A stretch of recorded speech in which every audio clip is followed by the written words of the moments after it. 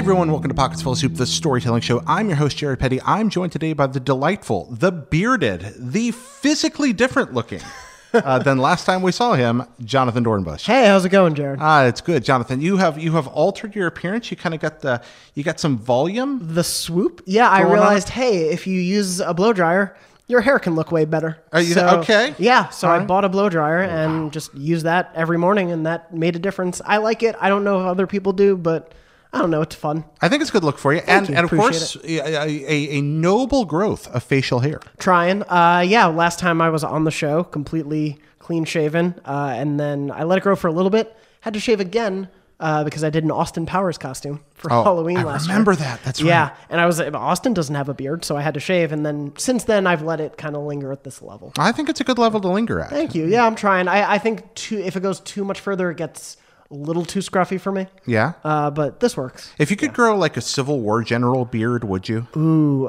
maybe when I'm a little older. Yeah. I feel like it might look displaced on me. Okay. But when I'm older, I would go for like a good Dumbledore. I love that. Yeah, I feel like I could pull that off. Jude Law, look out. Oh yeah, young Dumbledore with a very old beard. I like this thought. This is definitely a good thought to you. What do you think of the Jude Law casting? I'm open to it. Yeah.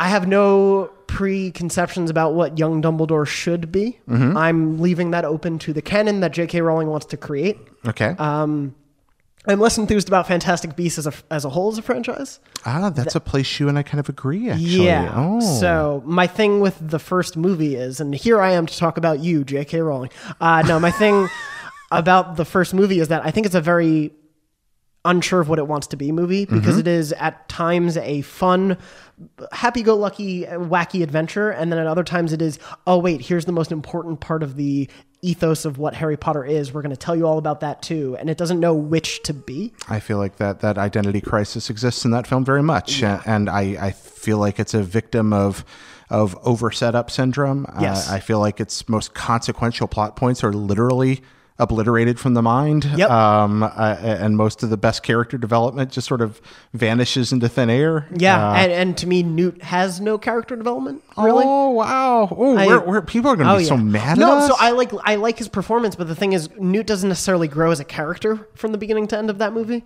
He's just he hasn't learned anything that makes him that much different to me. Mm-hmm. I think across 5 movies he can, but... Yeah, I feel I don't like making apologies for movies I don't enjoy. Yeah. I'd rather just say that's not a good movie and it doesn't make me optimistic. But to be honest, I think Fantastic Beasts has real potential. Same, yeah. I think the second movie has a lot of reason to be better than the first. Yes. And I hope it is. Yeah, me too. I really do. Yeah. What's your favorite Harry Potter movie?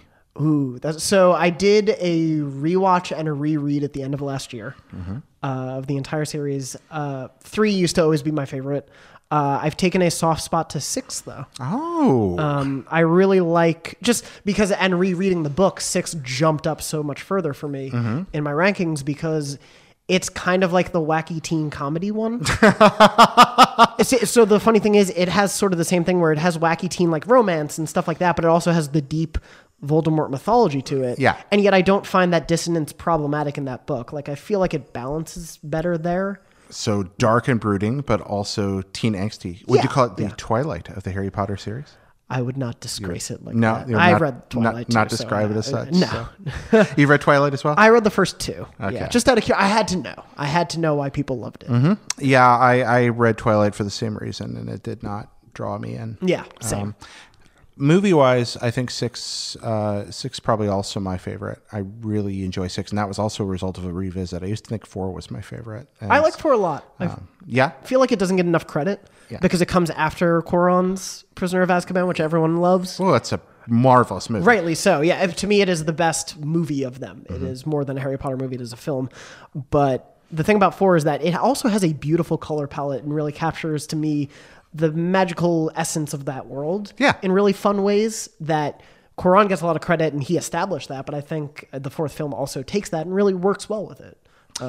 I agree with you there. I also like, as a novel, and this is going to be odd, I like 2.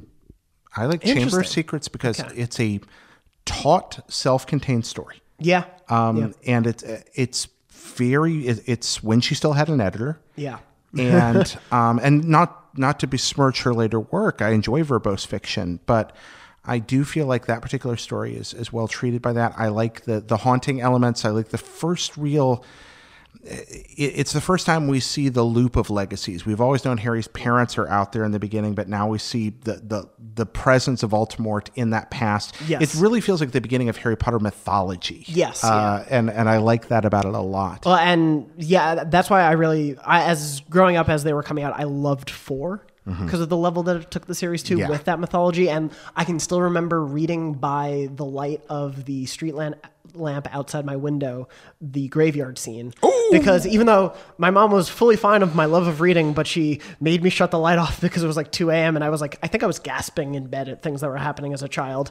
And she was like, turn that off. And I was like, fine. And then I'm reading it like awkwardly above my head to try to get much what happened. Like Harry Potter. Indeed. Under the sheets practicing Lumos. Yes. Wow. That's is it Lumos or Luminos? I think it's Lumos. Lumos. Okay. And forgive that. That'll all go into the TV adaptation I'm writing. Oh, are you writing a TV? I've started some outlines, yeah. I love that. Because my whole thing is, while I love some of the movies and everything, as a Harry Potter fan, I think they were done a disservice by starting before everything was known and knowing what to properly focus on and what not to. And I think there's also just the missed opportunity of a show would allow you the ability to explore the magic of being at Hogwarts and sort of the mundanity of that. I can't speak right now.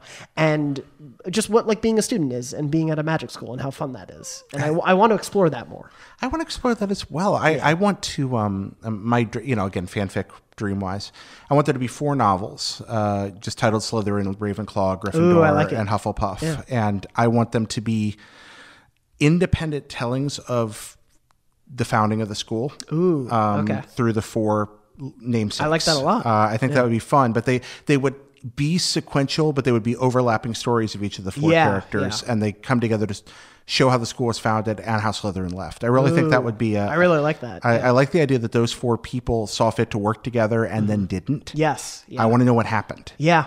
Oh, now I kind of want to write that. Yeah. Somewhere between let's build a magical castle to bring everyone together and teach magic to I'm going to build a chamber of secrets and eat your children.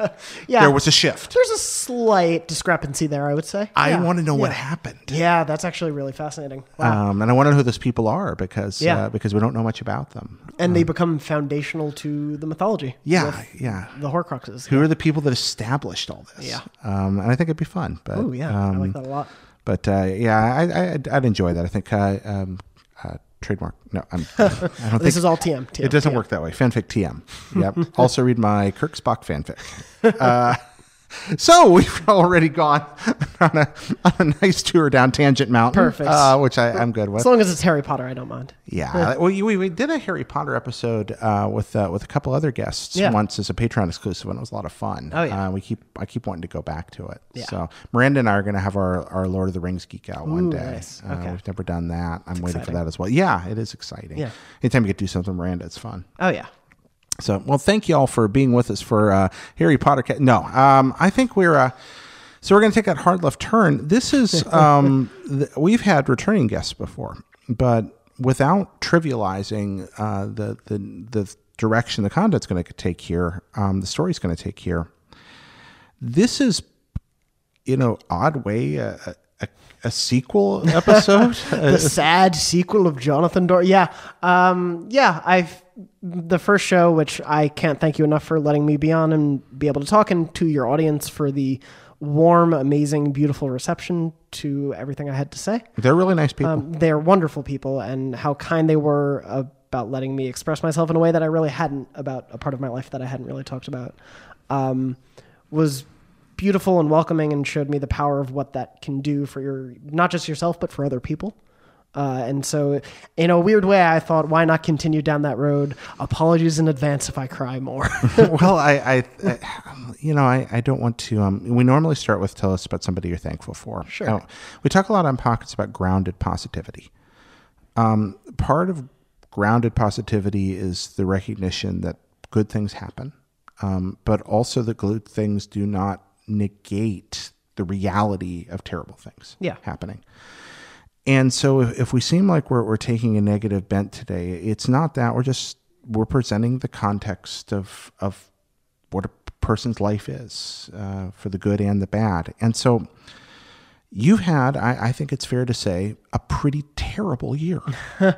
Yeah, we were saying this a little beforehand. I bet so many people have this year, and sure, it's been a tough, interesting year in a lot of ways. And for me, the weird thing about this year was it started off that way. From day one, I woke up on New Year's morning, and I was getting a phone call from my grandma, and I was like, oh, I know what this is. And I walked outside, took the call, and she was like, hey, honey, just wanted to let you know, a couple hours ago, your dad died. And he had been sick since, it's hard to say when he first was sick. My sisters and I always had a joke that he would outlive us all because he must have made some deal with the devil, because his health was always terrible. He'd been a smoker for 50 years, a heavy drinker for decades. And yet he somehow he'd go to a doctor occasionally and they'd be like, there's nothing wrong with you. We don't understand why they're telling us these things, but it seems fine. But yeah, everything eventually caught up to him in 2016 or so, late 2015, really when it started. Around the time that you came to do the first episode. Yeah. No, earlier than that. Before I had moved out here. Okay, before you moved out here. When I was still in New York. So 2015. Yes, I apologize. 15. No problem at all. Yeah, things had taken a turn. So I guess if you haven't seen my first episode, that was about my mother and one of my best friends of my whole life who had passed away when I was 16. Kind of with her death, there was a slow descent for him that was very visible to me and a lot of people around us. When you say descent, do you mean physically, emotionally? All around. He was never good at taking care. My dad's whole thing was that he wanted to take care of the people around him as much as possible, but to the detriment of himself. And he would work long hours to make sure there was enough money to feed us and everything, but he wouldn't feed himself properly, and he would smoke and drink because at least that would fill him up and make him forget how hungry he was or how sad he was that he wasn't able to do the work that he wanted to be doing or things like that. Did he express that to you directly? No, not exactly. But it was hard not to notice his taking the weight of the world on his shoulders and at the same time being frustrated by that weight. And letting it eat away at him. And I saw the decline, especially once my mother had died. That sort of opened the floodgates and my eyes to what the reality of his situation was, and essentially once she passed away, I had to become the adult for us. And especially once I left for college and then moved full time into New York and wasn't really coming home besides some holidays, that was when I think it really hit him that he didn't know what he was living for. And it sort of just all got to him. So before that, provision? I think was that the deciding factor in purpose for him? Yeah, he cared so deeply about the people around him and who he loved. And that's something that I take with me of wanting to care for the people around me, and to love people that wholeheartedly, but also to be self-aware enough not to let it get to me. Now, you made a comment about taking the weight of the world on his shoulders and watching that. Yeah. Any of that weight ever end up falling on you?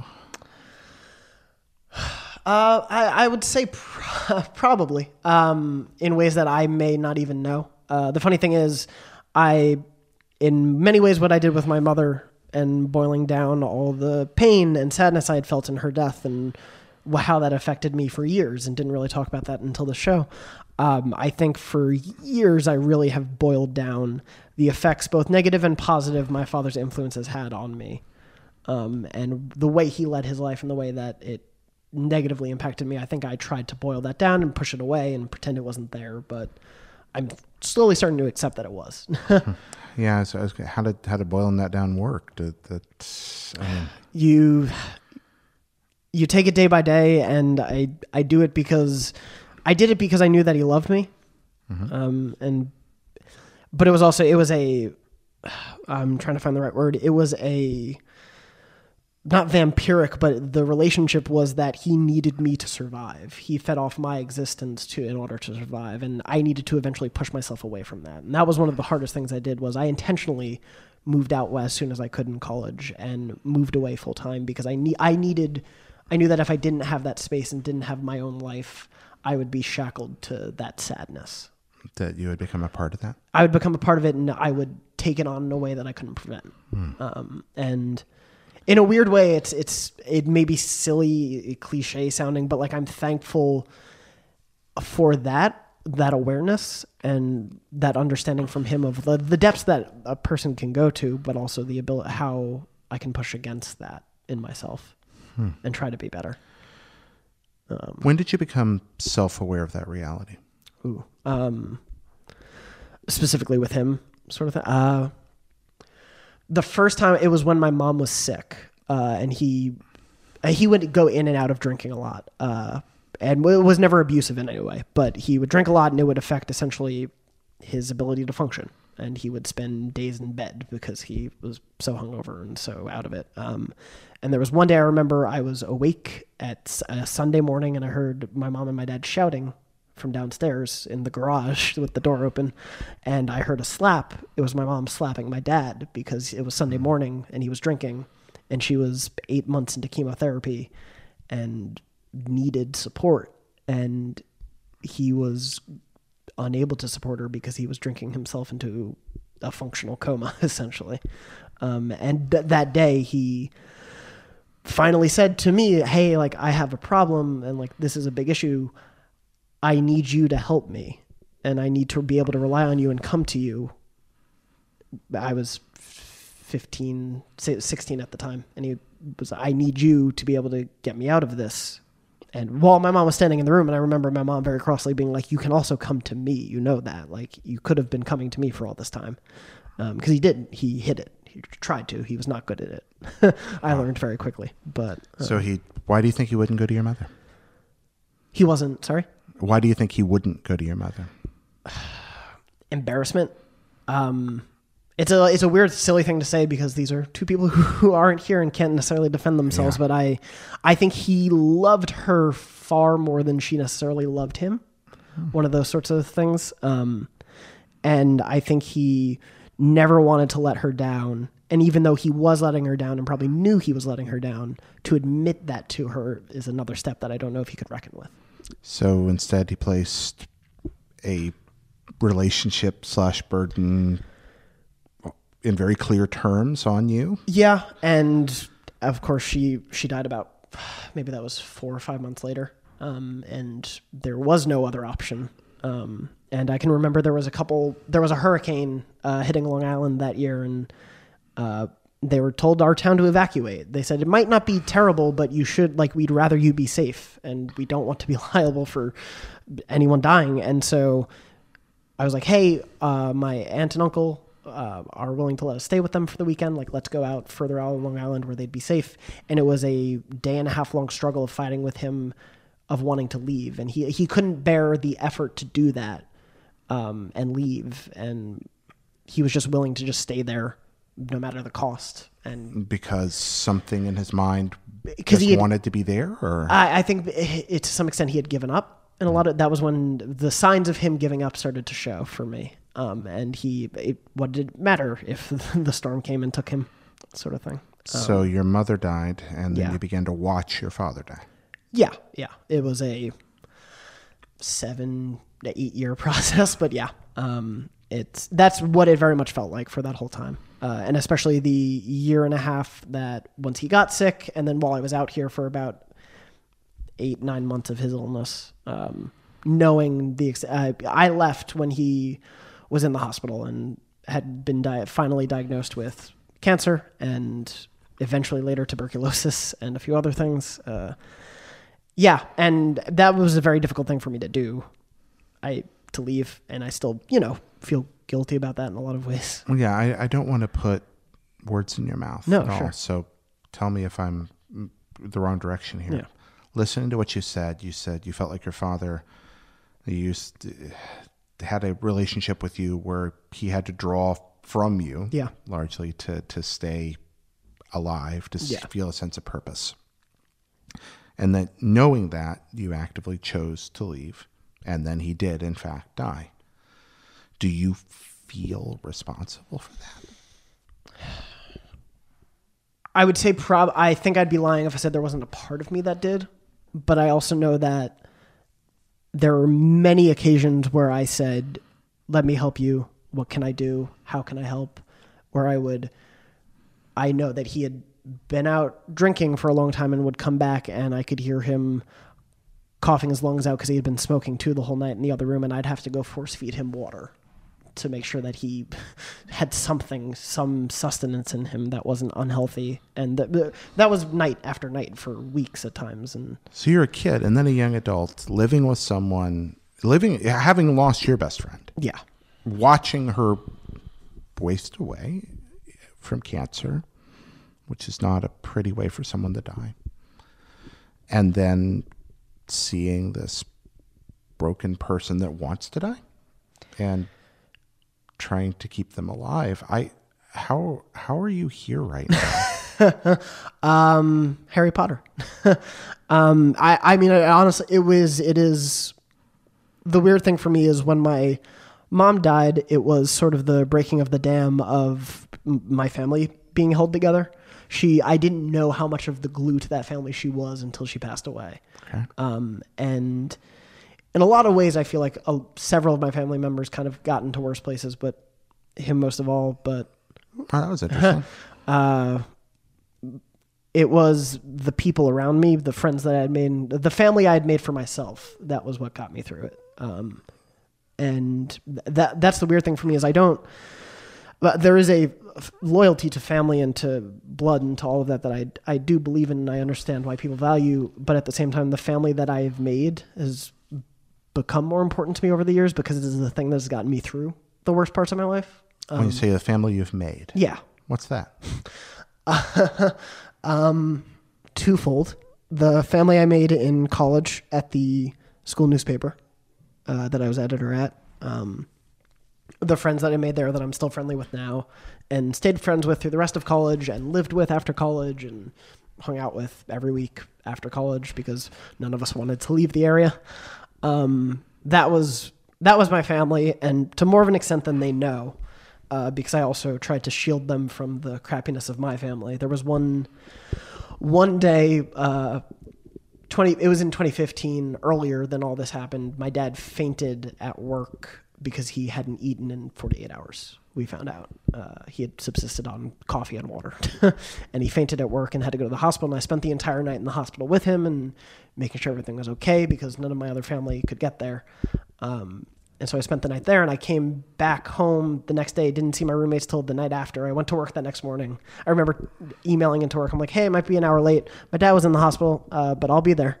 And then I came home, and my friends were like, were you ever here last night? Like, were you out partying? Were you on a date? What happened? I was like, oh no, I was at the hospital with my dad. And they're like, are you joking? Like it was such a just bizarre thing to have to be like, I hid this from you for like, by the way, I wasn't home because of this. And they're like, you can tell us that. And that was sort of one of the moments where I was like, oh, you guys are my family. Like, this is the people who care. They're like, no, we want you to tell us that. About that. You don't have to Wuthering Heights this from us. Yes. Yeah. I don't have to, because that is the learnings that I had was to hide it away from people, was by his example was to keep it hidden down here. And so that family became what got me through all of that. And when he started to get sick out there and just everything there. And then the family I've made out here, I can't ignore it. It's only been a year and a half, but I would not have expected to have been so more warmly welcomed by everyone here. And so accepted from day one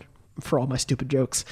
And your jokes are stupid. They're pretty bad. I don't deny it. That's why I love them. But that's why I love them too. But to just be around and that's why this is like a dumb thing for me. Like, that's why I love to be overly goofy and to do dumb things, because if it puts a smile on anyone's face who has gotten me through a thing, like, that's worth it. That's worth it. But yeah, the family out here and the family back there. Who's the family out here? It's very expansive. I mean, it's kind of everyone who I started working with at IGN when I first got here. Because I've wanted to work at IGN since I was in 8th grade. I don't know if I ever told you the story about my guidance counselor and me with IGN. No, I've never heard this. It was around the time we were doing college applications. I'm like, do you know where you want to apply so you know what program you can do so you know for your job? And then they were like, do you have some sort of idea? Like, obviously, some people know instantly. Some people have no idea. Whatever's fine. I was like, oh, no, I have my plan. I'm going to graduate here. I'm going to graduate college and I'm going to go work at IGN. And that was the plan for a decade. And took an extra year, but I made it. Yeah, that's kind of amazing. It worked out. Yes, it did. Through a lot of persistence, but yeah. And ability.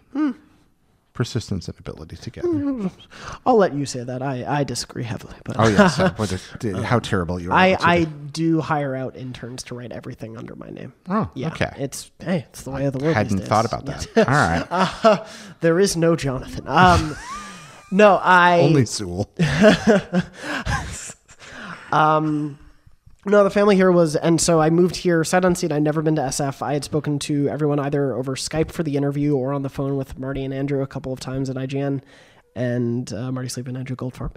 And I came out for E3. It was the first time I met the team, and instantly it was like I had been working here for months. Yeah. Instantly I felt welcomed and received, and people were like, what are you doing after the crazy day of E3? No, come have dinner with us.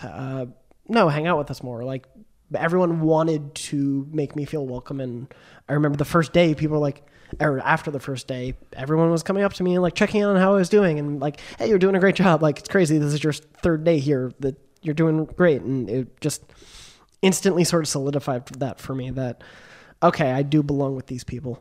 And from there, it just kind of continued. It's always felt that way. I've still done the thing here where I don't open up to everyone because I don't want to be a burden of how this has impacted me in that year. I mean, I moved out here knowing that my dad was ill and that he could pass away at any time, but I didn't really tell anyone much about that. And it's the sort of thing where obviously it's going to impact me more than anyone else, but it's the sort of thing of I probably should have done that a little more. And I know that the people here would be willing to be there for me and to help me and to just be family. And that's sort of the thing where even though if I haven't reached out, I know that those people like Marty and Andrew, like I've said, like you, like dozens of other people would be there. And that is why family. Yeah, very good people. They really are. You got me a little there. Sorry. At least I'm not the only one.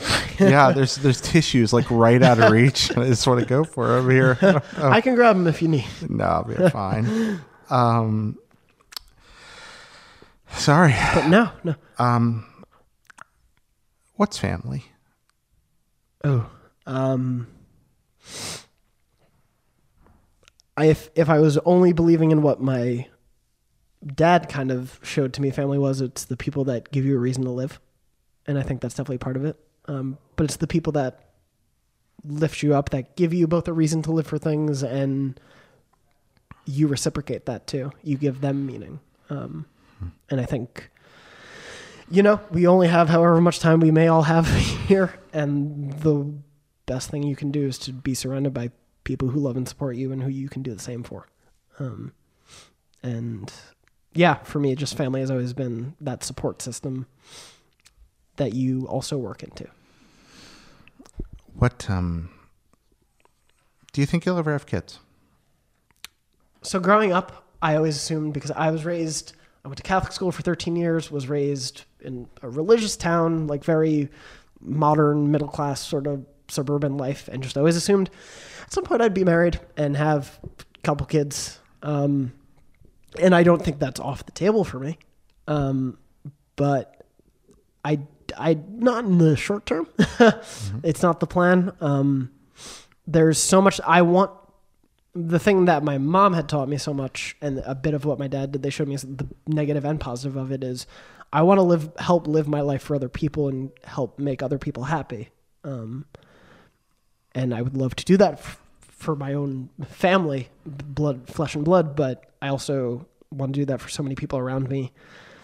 And I don't want to stop giving them the focus they deserve to.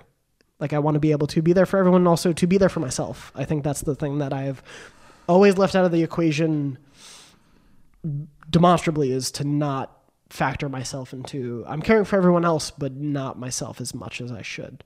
Sounds familiar. It's easy to lose track.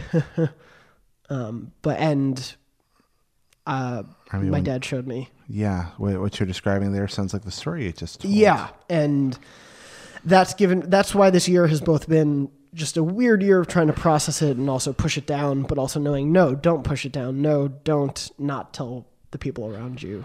No, don't ignore the bad, because then you end up like that. And it's a weird cautionary tale to have seen firsthand, that I think I will probably be processing in many ways.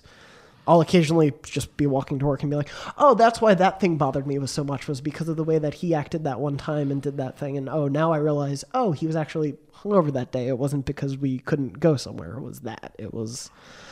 I'm still realizing things about my life and probably will for a very long time. But go ahead. I feel like I have the mix of both of their caring, but my mom's self-awareness not to let my dad's, the ferocity with which he loves and cares and wants to provide, like I have the self-awareness to not let that ruin me, because I can see it. My thing was, I don't think he could see that problem. Yeah. I remember one of the last conversations I had with him was him in the hospital and saying, like, you know, like, we wanted to help you, Dad. Like, it had always seemed like your depression had stopped you from wanting to accept help. And he said, I'm not depressed. I never wanted to kill myself. And I was like, it can be so much. I realized then, like, he was not aware enough of his own emotions, had not been taught in any way to discuss or to look into those things beyond the idea of, he had been taught depression means suicide. And that was that. It was that clean cut to him. And he carried that for decades.